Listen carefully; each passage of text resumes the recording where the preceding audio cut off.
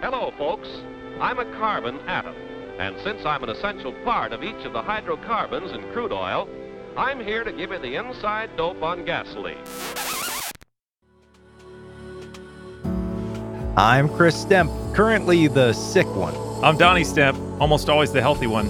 It's the week of September 26, 2022. The atmospheric carbon number is 414.7 parts per million. Welcome to the Week on Earth.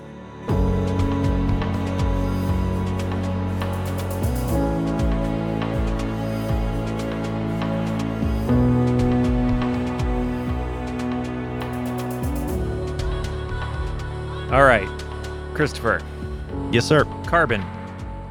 Yep. Carbon dioxide. I'm aware. That's pretty much it. That's what we got. I know carbon is the building block of all life. Carbon dioxide is the biggest contributor to the greenhouse gases that are causing climate change, right? Yeah, well, you messaged me and said, "Hey, would you do some research before we talk?" And so I did. And I realized two things. Number one, no wonder why nobody knows why it's important, because it's too hard to understand. Number two, carbon has a branding issue. It needs to rebrand itself in an understandable threat that we all can eliminate. And let me help those listening. The one thing I took away is carbon traps infrared radiation. And essentially that's why it is a greenhouse gas that warms the planet. It just traps the heat in the gas. Boom. End of story. Right. And so on one level, I think we don't need to understand the science of all this. On another level, we need to understand the basics. And it's just maddening to try to understand. I'm trying to understand some numbers, right? We're going to get into why we talk about the atmospheric carbon number on the show, because that is one concept and one number I understand. When we start talking about metric tons of carbon and gigatons and the metric system in general, I space out. Well, that doesn't give our listeners a lot of confidence as they're about to invest 30 minutes in an episode on carbon dioxide. So can you actually now say what they will gain from this, please? Well, we do have experts. Oh, right. We have two experts we're talking to today. They will shed some light. Number one, we've got the guy who posts the atmospheric carbon number that we mention at the beginning of every show. So I reached out to the guy who created it, Mike McGee, and asked him. We'll be talking to him in a few minutes about atmospheric carbon. Then we have a scientist, an X Prize winning UCLA scientist, Dr. Gaurav Sant, on the show, doing all kinds of amazing science, pulling carbon from both concrete and the ocean. So as the salesperson, here's what I'll say. Not only will you leave with a better understanding of what carbon is, why it impacts climate change, you'll also understand a little bit about how we're going to get out of this problem, how we can actually likely engineer ourselves out of the carbon issue, which is really what we all want to know. We'll get into that big idea in just a few minutes, but first, it's time for the news of the week on Earth.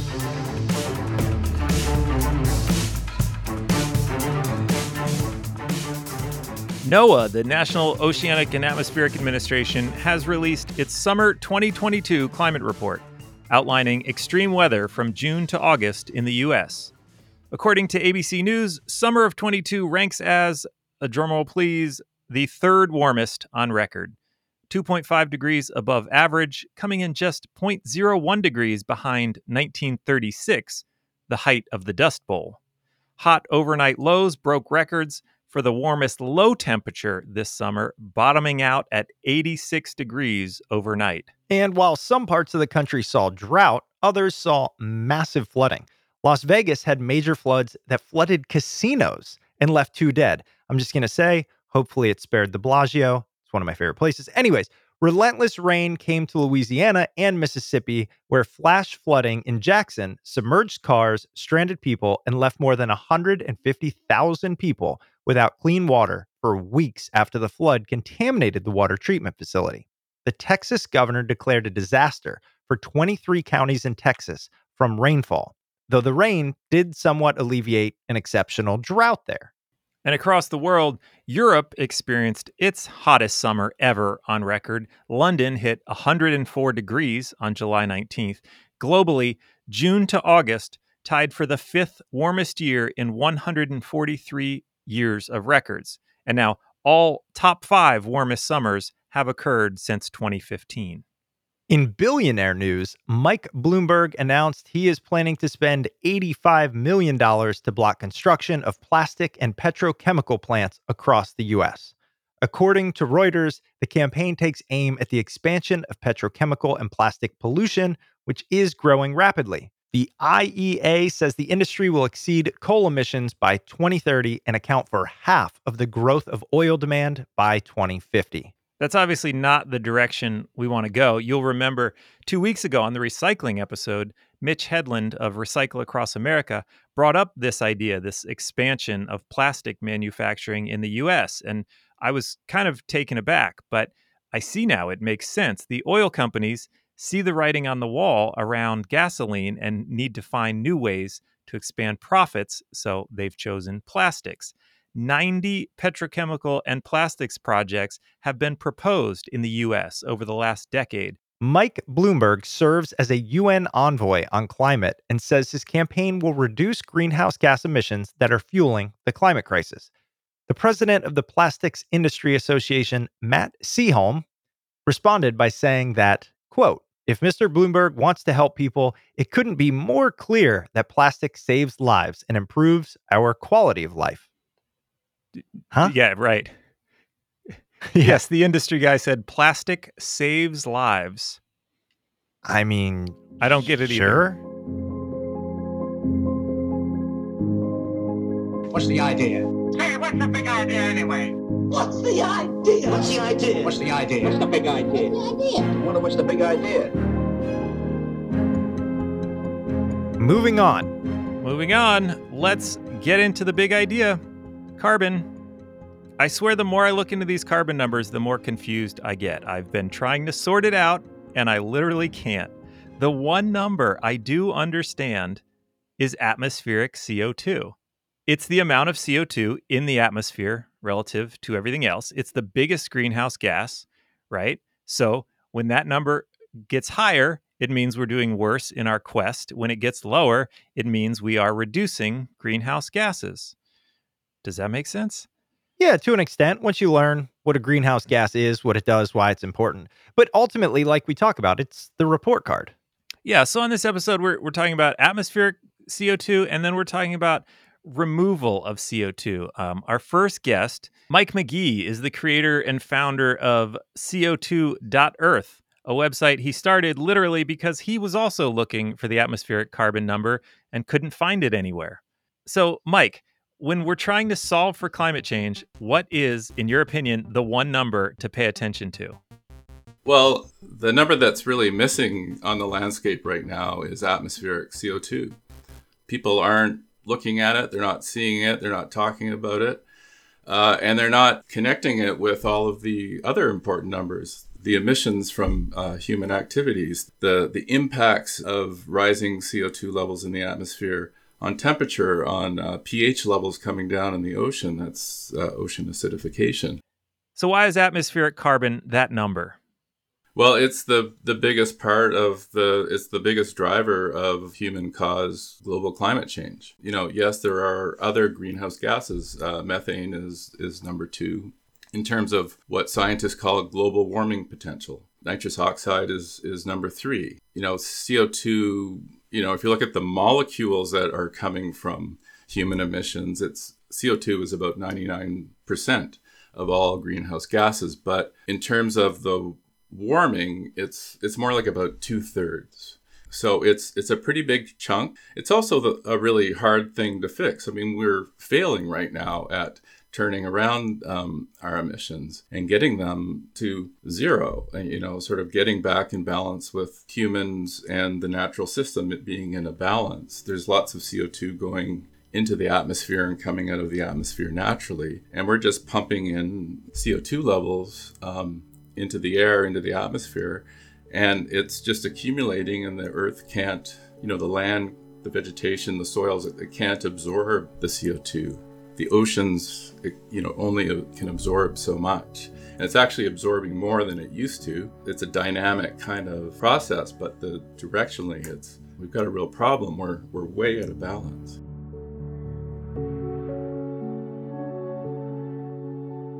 So it's the thing to fix. It's the biggest thing, and it's also a leading indicator of what's coming. And I think people hear CO2 numbers and they know enough about it to go, oh my God, it's up, it's bad, right? But it's also the solution number, because we know how we can set things right, and that's by bringing the atmospheric CO2 levels down. Mike, tell us the story. How did you start focusing on the CO2 number? Al Gore came to the Victoria Convention Center where we live here in British Columbia. And my first son, at the time he was 11, and I took him to see Al Gore. I wanted to expose him to some world leaders. And my son and I are sitting at the, way at the back, and Al Gore is up there booming away. And he's got that slide up where you see it's like 450,000 years worth of CO2 levels. And they're, bumping along with different ice ages and warming periods. And then all of a sudden, boom, we hit the Industrial Revolution, and, the line's straight up.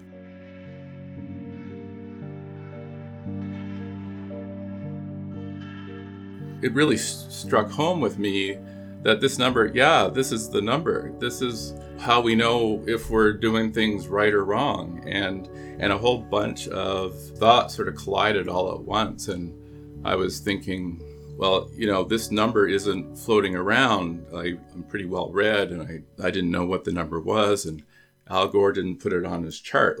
And I wanted to know, well, what's the number today? Because I'm thinking, well, obviously it has to start coming down. At the same time, I also thought, well, this number's not around, and well, I could create a website and put this number in a great big font right on the homepage, and so people can see it, and I could pull something together, and it would be a little bit of a niche contribution that somebody needs to do. And December 17th, 2007, I launched a website. On the front, I had the CO2 levels from the Mauna Loa Observatory. It was 382 point something parts per million. And I've been posting the CO2 levels regularly ever since. Mike, you strike me as a very well-tempered, even-keeled guy. But I have to know, after 10, 15 years of essentially reporting the report card number of the planet and not seeing improvement, do you feel like you're just shouting into the abyss? Like, not to loop in, the movie Don't Look Up, but I imagine if a meteor was plummeting towards the Earth and it was going to be the end of civilization, it would be the only number you see anywhere. But the equivalent of that in a, CO2 parts per million or atmospheric, you can't even find it. Like you said, it's buried away in some government black box. Do you just get to the point where, when you wake up in the morning, I can't believe I have to do this again, and people aren't paying attention? It's the opposite. I just feel driven to get this number out, and it's the thing that I suppose gives me my hope, because I think it just feels like this, in my mind, my belief is that I shouldn't be the only one who's seeing it. Others should be seeing it. And I guess the thing I'm frustrated with is not knowing exactly why we haven't been able to get this number, make it bigger and turn it into a true gateway to action.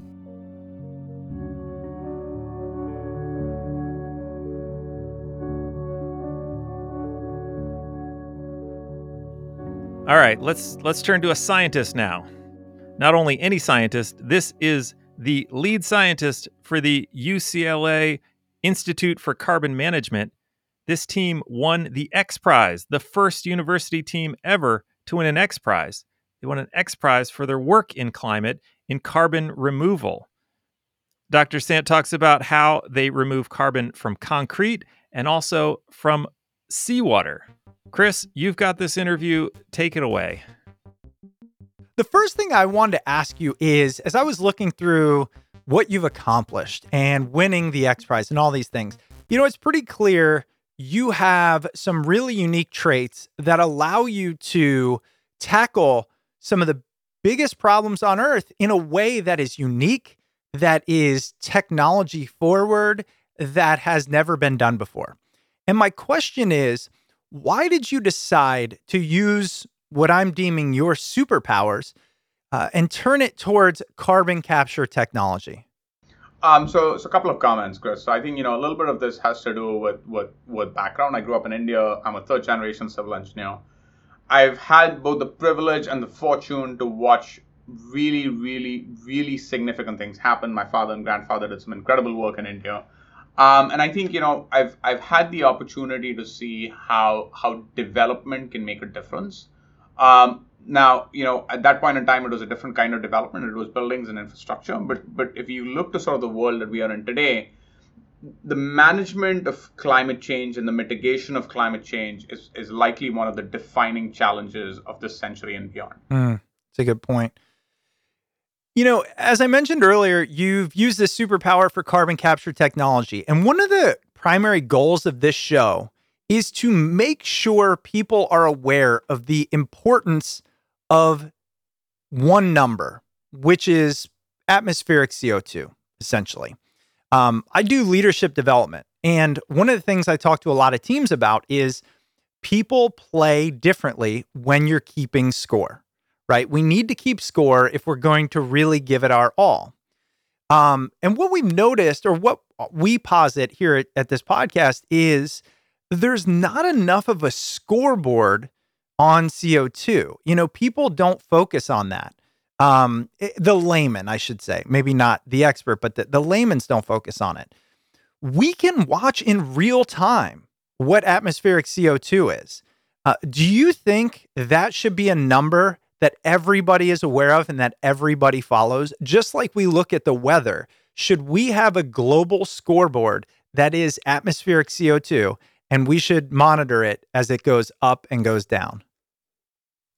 So I think two comments, right? So I think while at a high level, we have to be focused on atmospheric CO2 levels. A different number, but that could be equally impactful, is to think about how many tons of carbon dioxide are we removing from the atmosphere. You can solve the problem in inverse. And I think solving it in inverse gives you the ability to ratchet that number up much faster. And fundamentally, as human beings, we like the idea of winning. And seeing that you can make a difference at a faster pace is far more attractive than at a slower pace. And so to go back to atmospheric concentrations in the early 1800s is going to take more time than really stepping up the number of metric tons of carbon removal that we can do starting today, as an example. And so, I don't think it matters which number we go after. I think what's more important than the absolute number and its rate is the authenticity of that number, right? So being able to truly demonstrate in a concrete, absolutely defensible sense that is the amount of carbon removal that we're achieving. Mm-hmm. I think that's perhaps more important than anything else. Do you think we are able to define and support that number in a way that is authentic? Are we currently at that state we can do that? I think for many, many, many technological solutions, we absolutely can do it. And it's something we should be focused on doing. This is something that we've really focused on for everything we've ever worked on, that we can indeed identify the difference that we're making in terms of how much better than the status quo we are, or what is the extent of carbon removal that could be achieved. We've really tried to sort of build out our own internal understanding, our own internal thinking around how you would do this in an unambiguous way. Why did you choose on the carbon removal aspect as opposed to the carbon emissions? We want to think about it from two different perspectives, right? So in general, the atmosphere is agnostic to whether it's eliminating a ton of carbon dioxide that's emitted, or if it's a ton of carbon dioxide that's removed.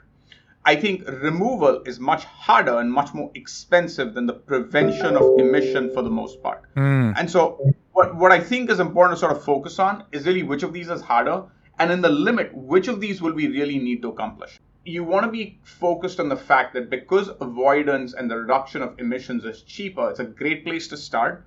But eventually we'll have to get to removal because we'll get to a point where, we've reached the limits of how much emission we can prevent by reduction and by avoidance alone. But because removal is the end game, I think it makes sense to really think about removal as the hardest thing to do, and avoidance and reduction of emissions as perhaps the easier things to do. So as we're talking about removing carbon dioxide, and why I was really so excited to talk to you and just really impressed with what you've done, your team won the X Prize for one of your technologies. And I read it was the first university to win an X Prize based on this. So my first question, if you could articulate for the listeners, is what is the X Prize and what made you apply for that? Yeah, so it's a great set of questions, Chris. We'd been working on an approach that we thought might be useful to reduce and eliminate emissions from the production of concrete. It's work that we started about 8 years ago. It was classic academic research. We'd had some successes at the lab scale, being able to do it. We had a super bright team of people that was working on this. And I think one of the questions that we had is, how do you take this to the next level? We happened to be at the right place at the right time. There was a call for a Carbon X Prize that came along, the NRG COSIA Carbon X Prize that came along. And what the X Prizes are, they're really incentive competitions that challenge innovators to develop technologies to fulfill a given set of criteria. And there was the incentive, the monetary incentive. So it's like, one, we get to test this. And two, if things go well, we get resources to actually make our dream a reality. Is that fair? I'm not sure I would contextualize it like that, right? Okay. So I think it's like running a race. You run a race knowing that you would like to win, but without an assurance that you will win. Yeah. And that's it. I think you really take on the intent of the race because you think that you are competitive and you think that there might be a great learning training outcome that comes out of it. I want to be perfectly transparent in saying that when we chose to participate in the NRG COSIA X Prize, we thought we were super competitive. By no means did we know we'd win. And that said, while winning is great, and the team was clearly super happy to win. Like you mentioned, we were the first university team to ever win an X Prize. I think what we learned from it far transcended everything, including the monetary prize. It taught us humility, if nothing else. Let's dig into the technology. Look, for the average person listening, saying, hey, there's concrete that sequesters carbon, right? None of that makes sense. So first walk us through, what is it at a high level? And then what is the technology that makes it work?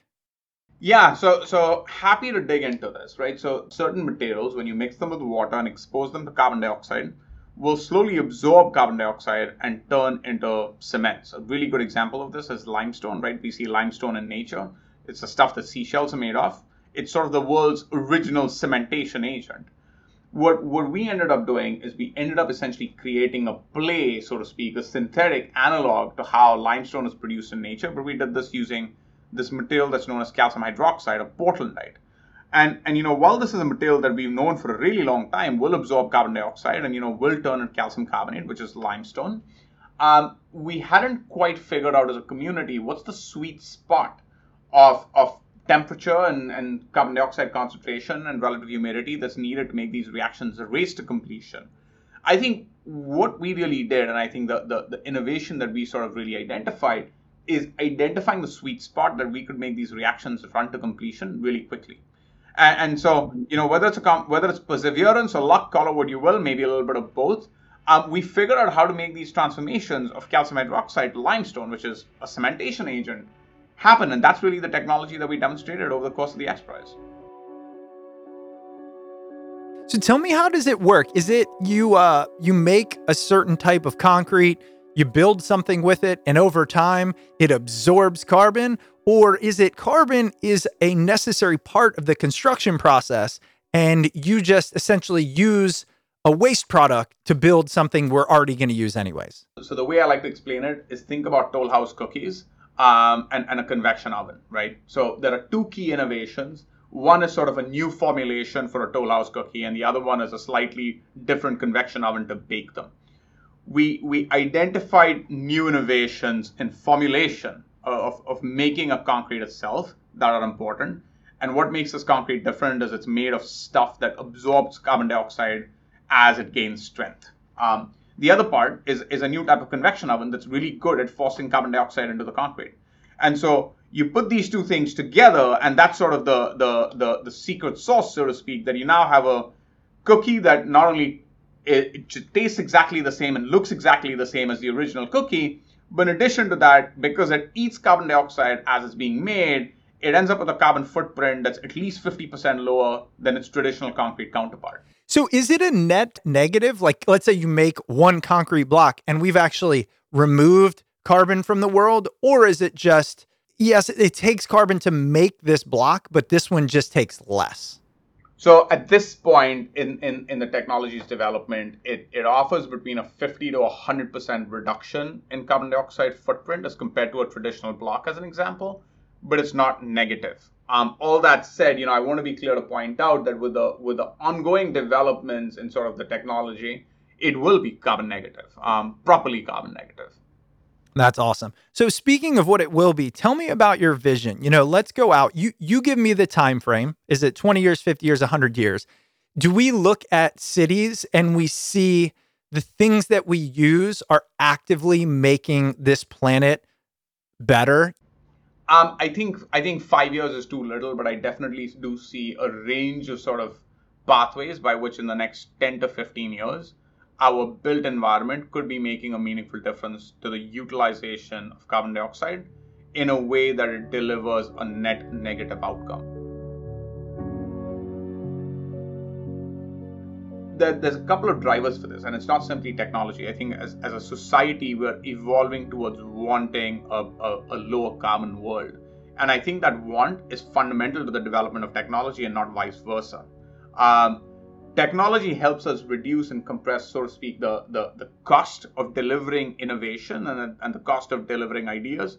But there has to be a need and a want for it. And, I think now the need and want is really sort of dominant. And I think that's important to make this all happen. Not only are you saving the planet through this concrete technology, but you also have a technology that is removing carbon from ocean water. Is that correct? From the ocean? That is correct. Tell me, if the ocean is capturing carbon, why don't we want to keep it there? Because now it's not in the atmosphere, it's in the water. The oceans are the biggest sink for CO2 that exists. So about 25% of all of the CO2 that we emit into the atmosphere is absorbed by the oceans, give or take about 9 billion tons. But that capacity is maxed and it's not going to go up any further. And the reason that is important to point out is if we want to be able to expand the capacity of the oceans, we need to affect their alkalinity in effect. So what that means is we need to reverse the effects of ocean acidification. With that said, we came to the idea that, simply an engineering intervention alone is going to be insufficient. And so we need to couple an engineering intervention with a really large natural system. And, when you look around you, water is everywhere. And so the oceans become a really, really good target for you to be thinking about that natural system to couple with. The approach that we're talking about is actually really straightforward and involves running an electrical current through seawater and basically effectively re-altering and combining the constituents of seawater, which include carbon dioxide in a really simple way, where you produce what are known as mineral carbonates, which are solid minerals, and you end up stabilizing carbon dioxide within these solid minerals and in the form of what are known as dissolved bicarbonate ions. The reason that we really focus on the oceans is water contains about 150 times more carbon dioxide than air. And what that means is it's easier to remove carbon dioxide from water than it is from air. The last thing to point out is because what we're running is what's known as an electrolysis process, you end up producing hydrogen, a clean fuel, while simultaneously stabilizing or immobilizing carbon dioxide. So when you think about the synergy that you have, that you can do permanent immobilization, you can produce a clean fuel, and you can do it from water, which is simpler to remove carbon dioxide from than air, you've got sort of a trifecta of opportunity that you want to be able to exploit. And that's sort of what gave birth to the sea change process. Okay. Seems like a little bit of a panacea. When you immobilize carbon dioxide, could you tell me what that means? What happens to it and the benefit of that in the oceans? In effect, the simplest way to really think about this is by analogy to a dishwashing sponge, right? So for all of us that do the dishes, think about you just having washed the dishes and you've got a sponge that's soaked with water, right? It's heavy, it doesn't want to absorb any more water. Well, what do you do next? Well, you squeeze the sponge out and it's going to absorb additional water. Now, instead of the sponge and water, think about the oceans and carbon dioxide. What we're trying to do is, in effect, reduce the amount of carbon dioxide that's contained in the oceans by removing it and stabilizing it within minerals, as an example, and in the form of dissolved bicarbonate ions, which allows us to enhance the capacity of the oceans to pull down carbon dioxide from the atmosphere. And so what makes this attractive is that, in effect, you remove carbon dioxide from the atmosphere and you stabilize it in the oceans, which is a great place to be able to stabilize it if you can. Here's what I want to end it on. You're dedicating your life to this thing, which is essentially the health of our planet and the continuity of our species, essentially, is what's on the line. Do you think we will persevere? Do you think this is something we will solve as a species? Every single time we've been faced with adversity, we've overcome adversity. And so if the past is any indication of the future, I think the short answer is yes, we will succeed. But simultaneously, I think it's also important to point out that the development of technology and innovation have helped us overcome an enormous number of challenges, but also lots of adversity, right? Maybe a really recent example to sort of have in the public eye is vaccines, as an example. And so with that said and that considered, I think absolutely, we will overcome.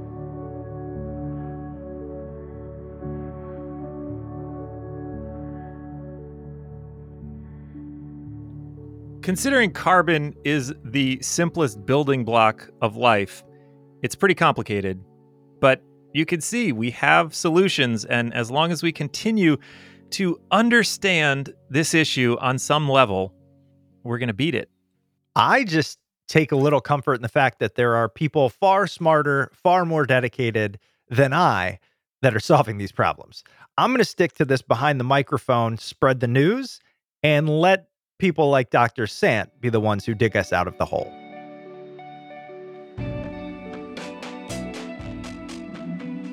The Week on Earth is produced by Elise Louie with music by Amy Eileen Wood. Special thanks to Dr. Gaurav Sant from UCLA and Mike McGee of CO2.Earth.